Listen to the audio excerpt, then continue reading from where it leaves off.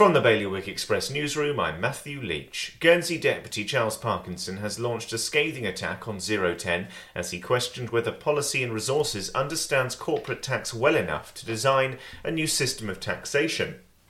Meanwhile, a Jersey gallery owner's £14 million plans to transform an ageing former hotel into a 5-star art-themed establishment, spa and cookery school have been approved after enthusiastic support from a former bailiff, minister and real housewife of Jersey.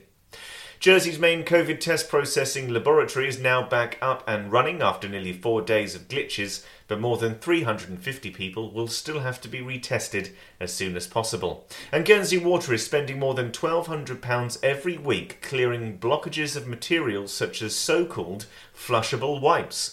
For more on this and all of today's stories, you can visit bailiwickexpress.com. Your weather today is going to be a fair and sunny day with isolated showers. Wind will be a southwest moderate force 4 and there'll be a top temperature of 17 degrees. And that's the latest from the Bailiwick Express news team. Well, the garden looks good this year, but it would definitely smell better if we got rid of that oil tank. We could fit an air source heat pump in there and have room to spare. I've heard they're very efficient. And 1/3 of our electricity is renewably sourced. No more topping up the oil tank. We'd cut our bills and help the environment too. Let's book a home heating survey before it gets too cold to enjoy outdoors. Islanders are already making the switch to a greener future. To book your home heating survey or to find out more, visit smarterliving.je.